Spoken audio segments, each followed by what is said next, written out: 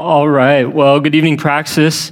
It's good to be here with you tonight to open God's Word with you and to close out this important series on the attributes of God in the Old Testament. If you have your Bibles, I invite you to turn in them to Exodus chapter 34. Exodus chapter 34. We'll be looking at verses 6 to 8 in Exodus 34. And in case you haven't been with us this past month or so, we've been going through a short study on God in the Old Testament. First, Pastor Allen, he went over the holiness of God. We looked at Isaiah 6. Then last week, he covered the faithfulness of God. And this week, we're closing out our series by discussing the love of God in the Old Testament. And you can see that on your notes there. And for some of you, you might be scratching your head thinking, the love of God in the Old Testament, right? That doesn't seem right. And that's because when many of us think of the Bible, we can think that the two testaments are very different. On the one hand, when we think about the Old Testament, we think that this is the part of the story that's filled with judgment. It's filled with wrath and plagues and different wars. We can also think of God in the Old Testament kind of as this boogeyman, this cold, wrathful, and strict kind of warden who's devoid of any warmth or of any love. On the other hand, when we think of the New Testament, we have warm, fuzzy feelings. It's the good part of the story. It's that part of the story where we see the love of God. We see the self-sacrifice of Jesus Christ, and we see God's mercy on display. But the belief that the God of the Old Testament is completely wrathful and completely unloving, while the Christian God of the New Testament is only gracious and only loving without any judgment, or the belief that the Old Testament law and Judaism, they're all about cold legalism, while Christianity is all about warm and soft grace, is completely false. Instead, when we re-examine the Old Testament, we actually see that God has always been understood as gracious and unconditional in his love, especially in the Old Testament. And it is precisely on the basis of God's love, promises of salvation, and yes, even his law in the Old Testament, that the New Testament writers, who were all Jews, including Jesus, can even speak of the love of God displayed in its fullest sense in Jesus Christ, who is God's Jewish Messiah and the fulfillment of God's Old Testament promises of redemption and forgiveness. And I cannot tell you how many times someone has come up to me and asked me about how we as Christians should deal with this apparent issue. Or how many times I've heard an offhanded comment about God's seemingly unloving character in the Old Testament. Or how the Israelites and the Jews, they didn't actually care about God. They didn't love God. They didn't care about loving their neighbor. But all they cared about was just austere, oppressive obedience to the law because they didn't want to get hit by the hammer. They didn't want to be struck by thunder and lightning. And the danger of this is that it creates a false and wrong caricature of God, his law, and his people in the Old Testament. And it affects our understanding of who God is. And it affects our worship. Maybe someone has challenged you with this apparent dilemma. Maybe it was an unbeliever. Maybe it was even a fellow Christian. Maybe you yourself have struggled with this question. So I hope at the end of this message, we can walk away knowing and being comforted by the fact that the Old Testament overwhelmingly depicts God as a loving and gracious God, and that this is the same loving and gracious God that we see displayed in the New Testament. And so that's where we have our key idea tonight. It's that God's love is central and persistent. It's a central and persistent theme of the Old Testament. And we see this expressed in no greater way than in his unconditional love and mercy toward his people, Israel. And so in order to see this, we're going to examine this passage, and we're going to look at three key things. First, we're going to look at God's intrinsic love. Second, we're going to look at God's love for his people. And third, we're going to look at Moses' response. So let me read our passage for us. Exodus chapter 34, verses 6 to 8. The Lord passed before him, this is Moses, and proclaimed, the Lord, a God merciful and gracious, slow to anger, and abounding in steadfast love and faithfulness, keeping steadfast love for thousands, forgiving iniquity and transgression and sin, but who will by no means clear the guilty, visiting the iniquity of the fathers on the children and the children's children to the third and the fourth generation. And Moses quickly bowed his head toward the earth and worshiped. So point number one, God's intrinsic love, looking at verse 6. So when we talk about God's intrinsic love, we are talking about this attribute and characteristic that belongs to God, which is part of his very nature.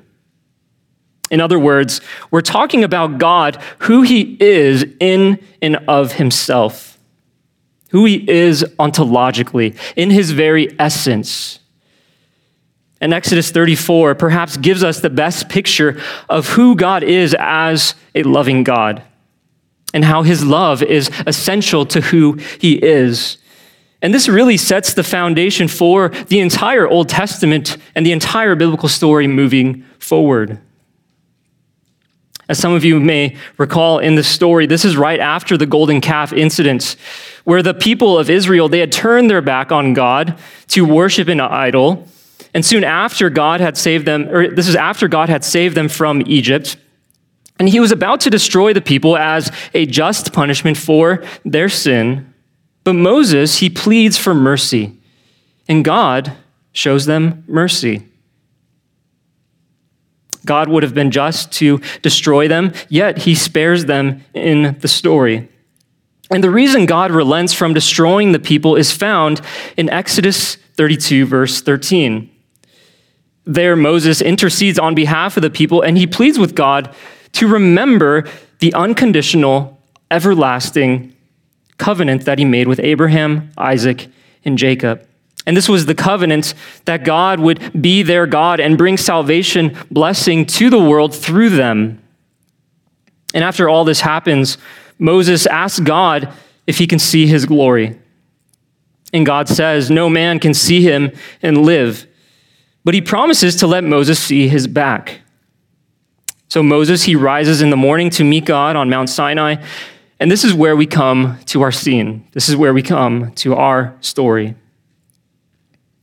Exodus 34:6, it says, the Lord passed before him and proclaimed, the Lord, a God merciful and gracious, slow to anger and abounding in steadfast love and faithfulness. And so there are a few things that are worth noting here. First is that we read several attributes that are ascribed to God. And what's interesting is that God ascribes these attributes to himself. And notice that at the beginning of verse 6, it says, the Lord proclaimed. So not Moses, not the people of Israel, not us, but God. God is saying, if you have ever wondered who I am, if you ever wondered what I am like, if you ever wanted to know who I am, I'm about to tell you. In other words, he's getting to decide what we get to say about who he is. He's setting the terms here. And the second thing worth noting is what God actually declares about himself. In other words, the adjectives or the modifiers God attaches to himself. He declares that he is merciful, he's gracious, slow to anger. In other words, he's patient. Then he says he is abounding in steadfast love. This word, steadfast love, it might sound familiar to you. In Hebrew, it's chesed, chesed. And it means faithfulness or loyalty.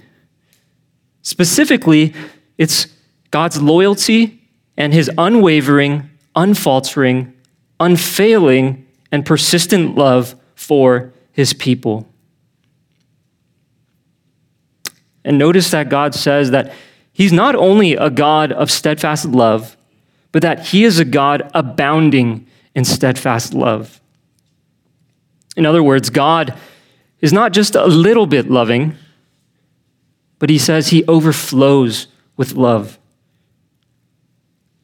Moreover, God does not just possess this attribute of steadfast love and loyalty partially, right, as if he's 50% power, right, 30% holiness, 15% omniscience, right, and maybe just a little bit of love. Maybe just sprinkle some love in there, maybe 5%. No, God is saying that he fully, 100%, possesses all of these amazing attributes, including love. Because if he didn't, he wouldn't be that great, right? He wouldn't be God. Another way to think about this idea of abounding has to do with richness and abundance.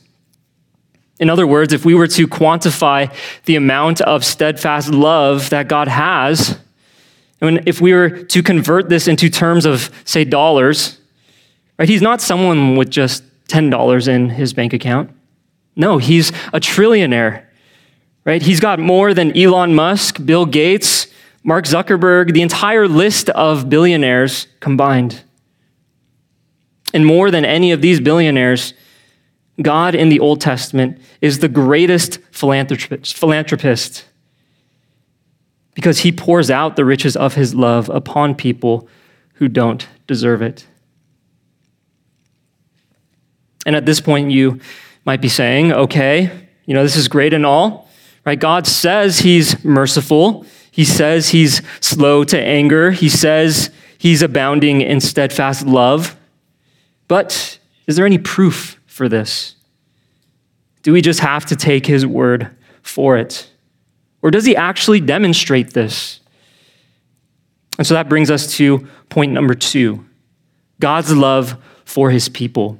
God's love for his people. And under that, you have letter A, which is his forgiveness and his mercy. So in verse 7, God goes on to say that he is a God keeping steadfast love for thousands. Then he says, forgiving iniquity and transgression and sin, but who will by no means clear the guilty. And I want to stop right there. So first, God says he keeps steadfast love for thousands, but then he says he forgives people's sin. And so maybe at this point in the biblical storyline, right, this is early, right, in the early stages of Israel's history. This is early in our Bibles. Things are kind of just starting and getting going. And so this might not carry a lot of weight for us when we read these words. These words can maybe even seem a little empty. But when we get to the end of the Old Testament, and when we get to the end of Israel's history, those words become profound. And to see that, I think it's helpful for us to look at Nehemiah chapter 9. Nehemiah chapter 9. So if you would turn there with me. And Nehemiah chapter 9 is extremely important in the Bible because it essentially recounts the history of Israel, and it provides this great detail on God's relationship with his people. So Nehemiah chapter 9, starting in verse 6. So this is after the people, they've come back from captivity in Babylon. This is as I mentioned, at the end of Israel's history, where they've gone through cycles and cycles of sin and repentance, and it culminated in the final sin of being sent to Babylon, the final sin of turning away from God, committing idolatry, committing a social injustice for hundreds of years. And God said that this would end in being sent away, sent into captivity into Babylon for 70 years. But God, in his love and his mercy, as we'll look at in this recounting of their history, he brought them back as he said he would, and he restored them. And so when they come back, the nation is happy, but at the same time, there's this great sense of grief and mourning because they look back on their history and they look at how they have constantly turned away from God. So there's this bittersweet feeling of God's faithfulness, his love, and his mercy, but at the same time, the people sin. And so they want to turn away from that history, and they want to commit themselves to following and serving God. And so this is just a beautiful picture of all of that. So starting in verse 6, these are the Levites talking on behalf of the people. They say, "You are the Lord, you alone. You have made heaven, the heavens of heavens, with all their hosts, the earth and all that is on it, the seas and all that is in them, and you preserve all of them, and the host of heaven worships you. You are the Lord, the God who chose Abram and brought him out of Ur of the Chaldeans and gave him the name Abraham. You found his heart faithful before you, and you made with him the covenant to give his offspring the land of the Canaanite, the Hittite, the Amorite, the Perizzite, the Jebusite, and the Girgashite. And you have kept your promise, for you are righteous." This is what we talked about last week, right? What Alan talked about, that God had loved Abraham unconditionally and chosen him, and that through Abraham there would be blessing, land, and seed, and through Abraham would come salvation to the entire world. And it's based on this promise that God keeps his covenants, keeps his love set on Israel. And this is the foundation of God's relationship with them moving forward. And then in verse 9, they continue to say, "And you saw the affliction of our fathers in Egypt, and heard their cry at the Red Sea, and performed signs and wonders against Pharaoh and all his servants, and all the people of his land. For you knew that they acted arrogantly against our fathers, and you made a name for yourself as it is to this day. And you divided the Red Sea before them, so that they went through the midst of the sea on dry land. And you cast their pursuers into the depths, as a stone into mighty waters. By a pillar of cloud you led them in the day, and by a pillar of fire in the night, to light for them the way in which they should go.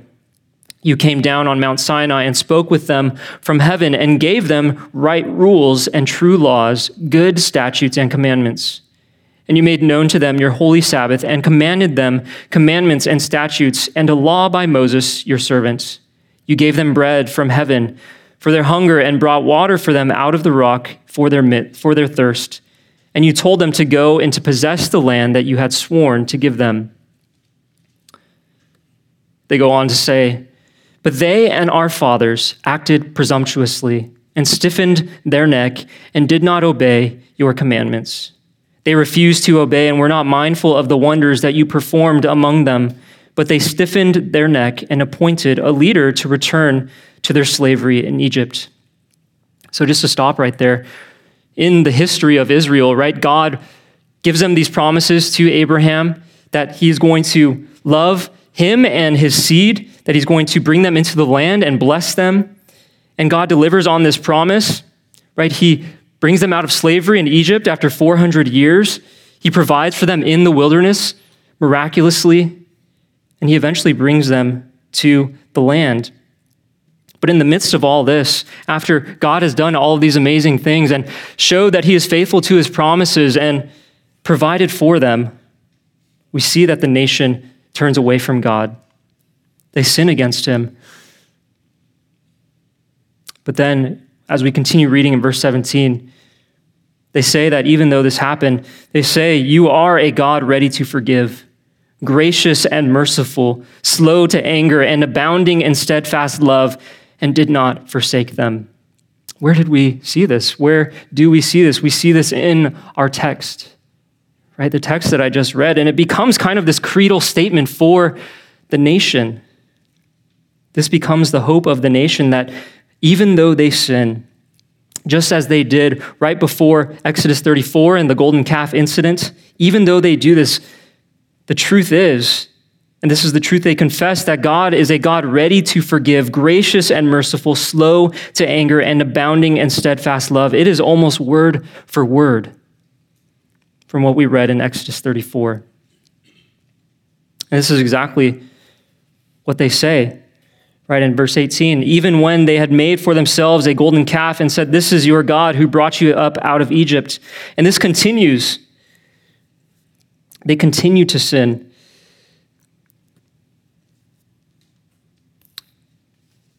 In verse 19, continue to say that in your great mercies, you did not forsake them in the wilderness. He continues to lead them in verse 20. You gave your good spirit to instruct them. You didn't withhold your manna from their mouth. Verse 21, 40 years you sustained them in the wilderness. They lacked nothing. Their clothes did not wear out. Their feet did not swell. Verse 22, and you gave them kingdoms and peoples and allotted to them every corner. So they took possession of the land of Sihon, king of Heshbon, and the land of Og, king of Bashan. You multiplied their children as the stars of heaven. You brought them into the land that you had told their fathers to enter and possess. So the descendants went in and possessed the land. You subdued before them the inhabitants of the land, the Canaanites, and gave them into their hands with their kings and the peoples of the land, that they might do with them as they would. They captured fortified cities and a rich land and took possession of houses full of all good things, cisterns already hewn, vineyards, olive orchards, fruit trees in abundance. So they ate and were filled and became fat and delighted themselves in your great goodness. And then here we go again, verse 26. Nevertheless, they were disobedient and rebelled against you and cast your law behind their back. They killed your prophets who had warned them in order to turn them back to you, and they committed great blasphemies. Therefore, you gave them into the hand of their enemies who made them suffer. And in the time of their suffering, they cried out to you, and you heard them from heaven. And according to your great mercies, you gave them saviors who saved them from the hand of their enemies. This is talking about the time of the judges, where this cycle goes on and on. So God delivers them right after they sin and are given into the hands of their enemies. And then in verse 28, but after they had rest, they did evil again before you, and you abandoned them to the hand of their enemies so that they had dominion over them. Yet when they turned and cried to you, you heard from heaven, and many times you delivered them according to your mercies. And you warned them in order to turn them back to your law. Yet they acted presumptuously and did not obey your commandments, but sinned against your rules, which if a person does them, he shall live by them. And they turned a stubborn shoulder and stiffened their neck and would not obey. Many years you bore with them and warned them by your Spirit through your prophets, yet they would not give ear. Therefore you gave them into the hand of the peoples of the lands. In verse 31, nevertheless, in your great mercies, you did not make an end of them or forsake them, for you are a gracious and merciful God. And so why do I go through that entire story? Why do I go through all those verses in Nehemiah? Because I hope we can see the cycle that happens over and over and over and over and over in Israel's history. We see how God promises blessing to them, and he delivers on that promise, and they turn away from him, and they see the folly of their sin, and they suffer from it, and they turn to God and cry to him. And instead of rightfully turning away from them after all the times that he's provided for them and loved them, and they just turn away from him, instead of turning from them, God accepts them. God loves them because of the promises he made to Abraham, Isaac, and Jacob, where nothing that they do can thwart those promises and that unconditional promise and that unconditional love that God has set on them.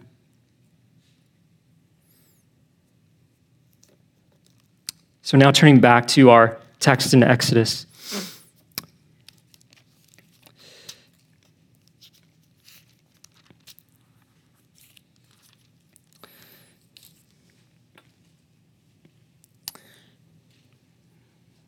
So we just saw God's love, right, in the Old Testament manifested in his forgiveness, in his mercy toward his people when they sin. And so now in the second part of verse 7, we see God's love in his justice and his care through the law. So that's point number B, or letter B.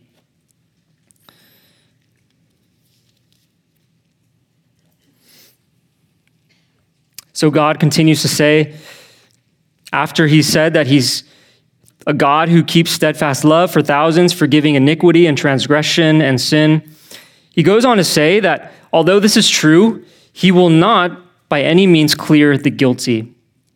He says, visiting the iniquity of the fathers on the children and the children's children to the third and the fourth generation. And at first glance, this can be a difficult verse to comprehend.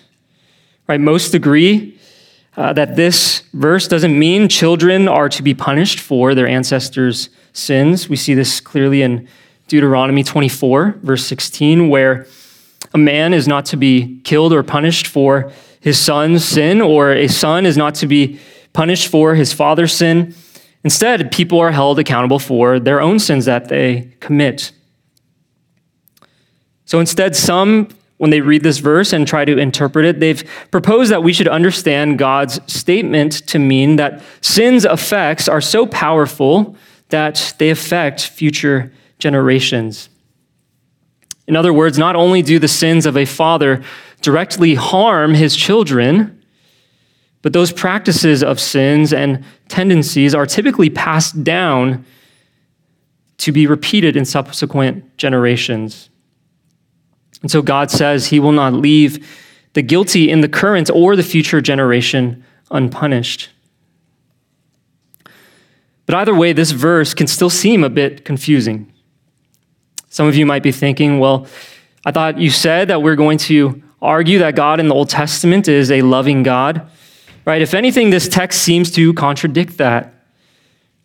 If anything, this just proves that God is a wrathful and judgmental God in the Old Testament. Because on the one hand, in verse 6 and the beginning of verse 7, right, we read, right, this theme and this idea that stresses the mercy and forgiveness of God.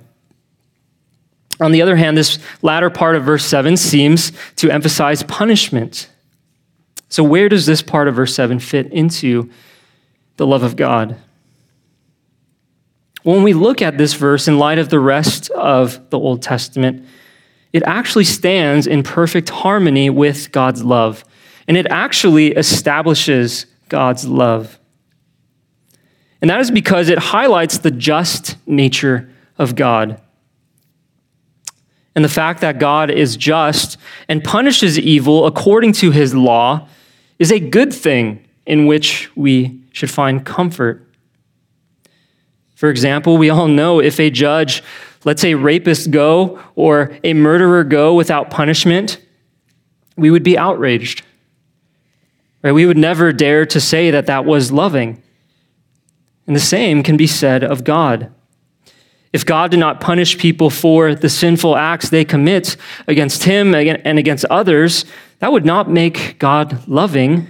It would actually make him evil. And his judgment of law-breaking and sin is precisely why he is loving. In other words, God's justice and love are directly related to one another. They are inseparable. We can even say that God's justice is an overflow or outworking of his love. And this truth that God's justice is an outworking of his love also helps us develop a proper understanding of God's law in the Old Testament. And I think this is helpful and much needed as we go through the book of Galatians on Sundays, because we might walk away after we read Galatians or after we hear sermons on Galatians thinking that the law is evil, right? Thinking the law is oppressive and bad. At least we might walk away thinking Paul thinks so. But we see even in Paul's writing, right, he anticipates people are going to say this, that Paul is saying that the law is no longer valid, that the law is bad. And so in Romans 6-8, right, just going on a little tangent here, right? He says, no, may it never be that I would understand or perceive the law to be bad or to be evil or oppressive, right? His entire argument in Romans 6-8 is to combat that and to respond to that. But we still might walk away thinking that this is what Paul thinks, that this is what the New Testament teaches. And it can unintentionally paint a negative picture, a caricature of God, right, his law, and the people in the Old Testament. And we see even Jesus, right, have to combat this false charge where he says, don't think I came to abolish the law, I came to fulfill the law and the prophets. So we have to have a proper understanding of God's law and not think that it is bad or wrong. And because God is loving, as he has declared and demonstrates, as we have just seen, by necessity, everything that he commands corresponds to his loving character. In other words, God can only command laws that are loving. It would violate his very essence if he did otherwise. And my point is that the law will always be a reflection of the lawgiver. Whether in the political realm, any human realm, whether in the divine sphere where God gives his law to his people, we all understand this. And we should thus be able to see in the law traces of God's goodness and love. For instance, numerous laws in the Old Testament, specifically in the first 5 books of the Bible, which is called the Pentateuch. It's called the Torah, sometimes called the law. That's what Torah means. It's teaching or instruction. So many laws in this part of the Old Testament where the law is found prohibits certain things. Certain things like wrongful charging of interest. We see this in Exodus, Leviticus, Deuteronomy. Further, the book of Deuteronomy requires that debts be canceled every 7 years. And it prohibits people from stripping all of their crops for profit. And what's the big deal about this? Well, it says that when you reap your harvest in your field and forget a sheaf in the field, do not go back to get it. Leave it for the immigrant, the orphan, and the widow, so that Yahweh your God may bless you in all your doings. When you beat your olive trees, do not strip what is left. It will be left for the immigrant, the orphan, and the widow. When you harvest the grapes of your vineyard, do not pick what is left. Leave it for the immigrant, the orphan, and the widow. And notice how those 3 people, right, these groups of people, the sojourner, so the immigrant, the orphan, and the widow, these were the people who, as you've probably heard before, are the lowest in society at that time, where they couldn't provide for themselves, where they didn't have food or a place to live. And so God, in the law, he makes provision for these people, and he commands the Israelites to make room for this, to care for them. In the 10 Commandments, we read things like, you shall not murder, you shall not steal, you shall not commit adultery.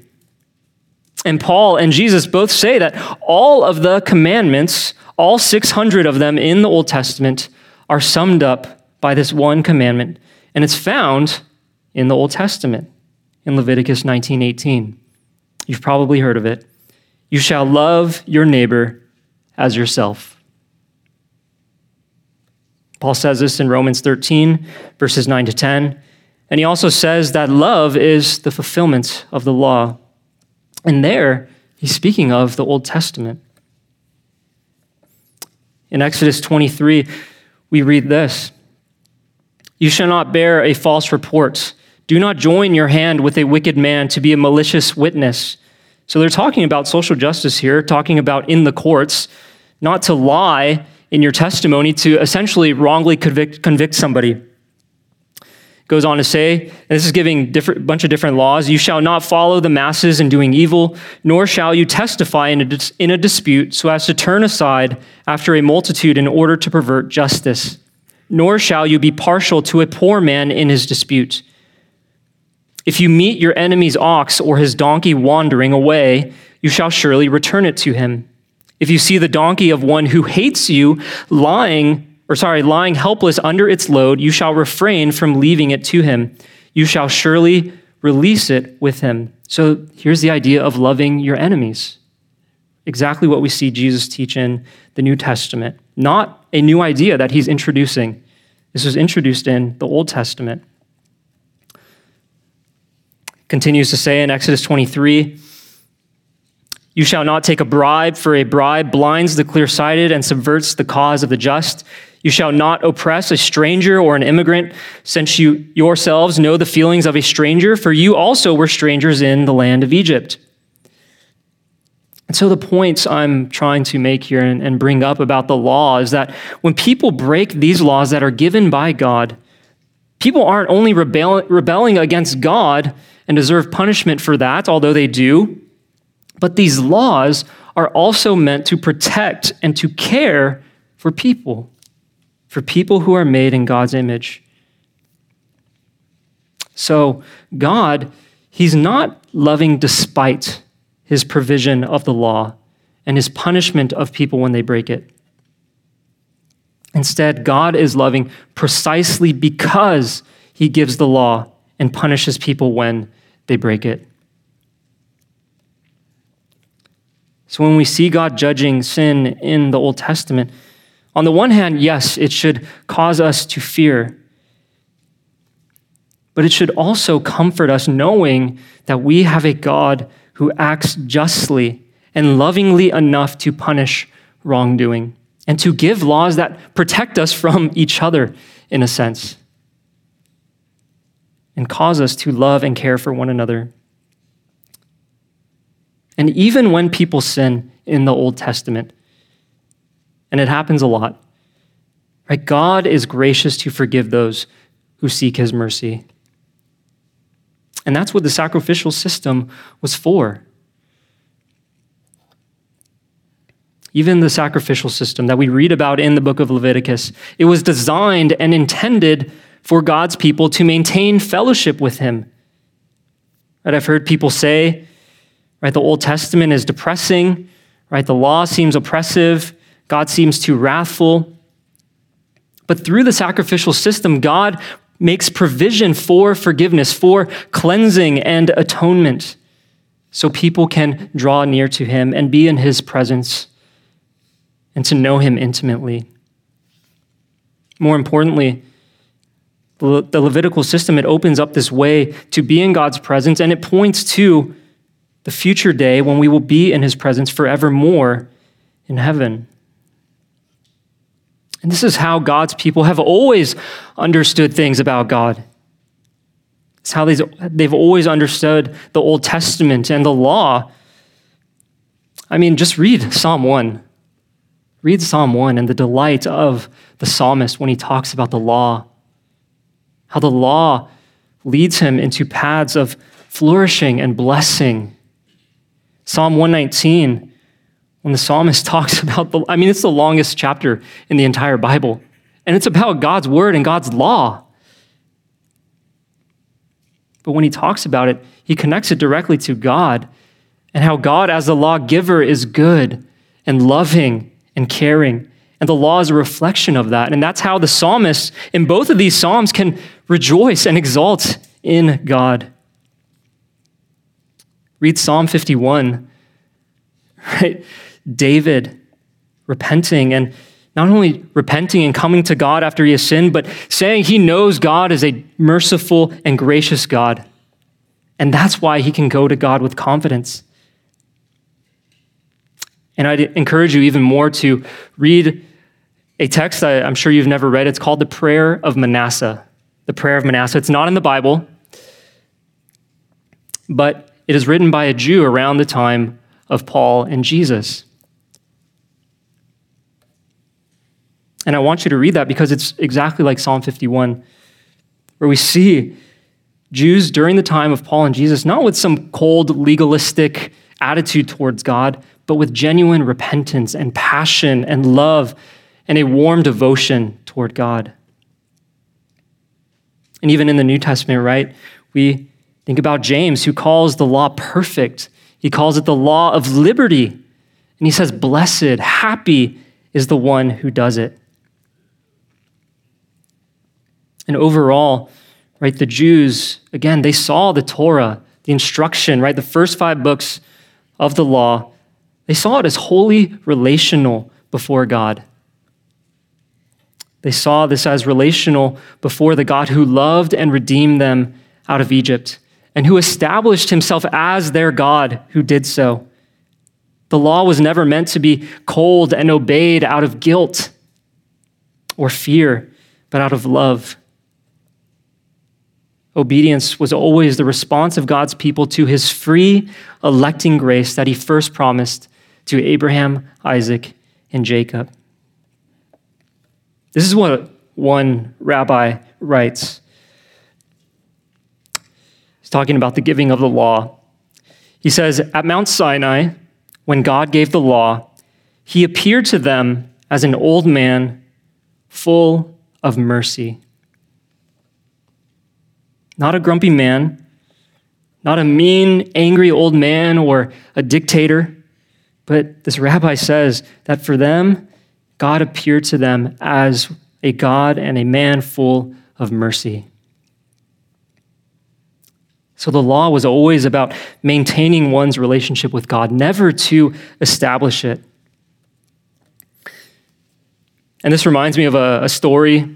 There's a well-known scholar in New Testament studies. He is a professor at a divinity school, a very big and famous divinity school. And before he became a Christian, he was born Jewish. He's Jewish ethnically, and he grew up in a Jewish household. It was mostly secular, but he talks about when he was growing up and kind of observing the Jewish people around him, his parents, and when he would go to funerals, for example, and he would hear rabbis speak and teach on the law, and they would teach about God. And he said it was interesting because there was a huge contrast between his experience and his upbringing and what he saw and observed versus when he became a Christian and he would read Christian scholarship, specifically Christian scholarship and what Christians would say about Jewish people during the time of Jesus, or when they would talk about the rabbis after the time of Jesus and Paul, or even ancient Israel. And the big discrepancy for him that kind of bugged him and even offended him a little bit as a Jewish person was that these Christian scholars, he noticed, would write about Jewish people and Judaism in a way that was very negative. Negative in the sense where Judaism and Israelites, they were depicted as kind of these cold, strict people, right, that didn't actually love God, right, didn't actually obey God because they loved him or were passionate about following him. And on the other hand, they would depict Christianity as the spiritual, warm religion, right, that was free and all about grace. But he said when he would recall memories of when he would be in the synagogue, when he would see rabbis, when he would see his parents singing in church, or for them, synagogue, he would see smiles on their faces, right? When the rabbi would teach on the law, when he would teach on the Old Testament, he felt warmth, he felt love. And he could see it in the people, and he could feel it when they would worship and talk about God. And again, for them, this was because God was the one who had made promises to them, and he didn't forsake them, and he never has. And he redeemed them. So in other words, in light of what God reveals about himself in the Old Testament and in the law, it was always meant to be about grace. And the proper response to when we see God in the Old Testament, it's always been to walk away with reverent hearts. And not just reverent hearts, but worshipful hearts. Hearts that adore God. And this is what Moses' response is in verse 8. It says, "And Moses quickly bowed his head toward the earth, and he worshiped." So notice Moses' response here. Right? It doesn't say he bowed down, but that he bowed down quickly. Right? This was a knee-jerk reaction for him. This was instinct for him. He doesn't ask questions. He doesn't dispute. He just sees God in his glory, in his mercy, in his justice, in his love, and he worships. Praxis, may that be our response to the loving and just God of both the Old Testament and the New. Let's pray.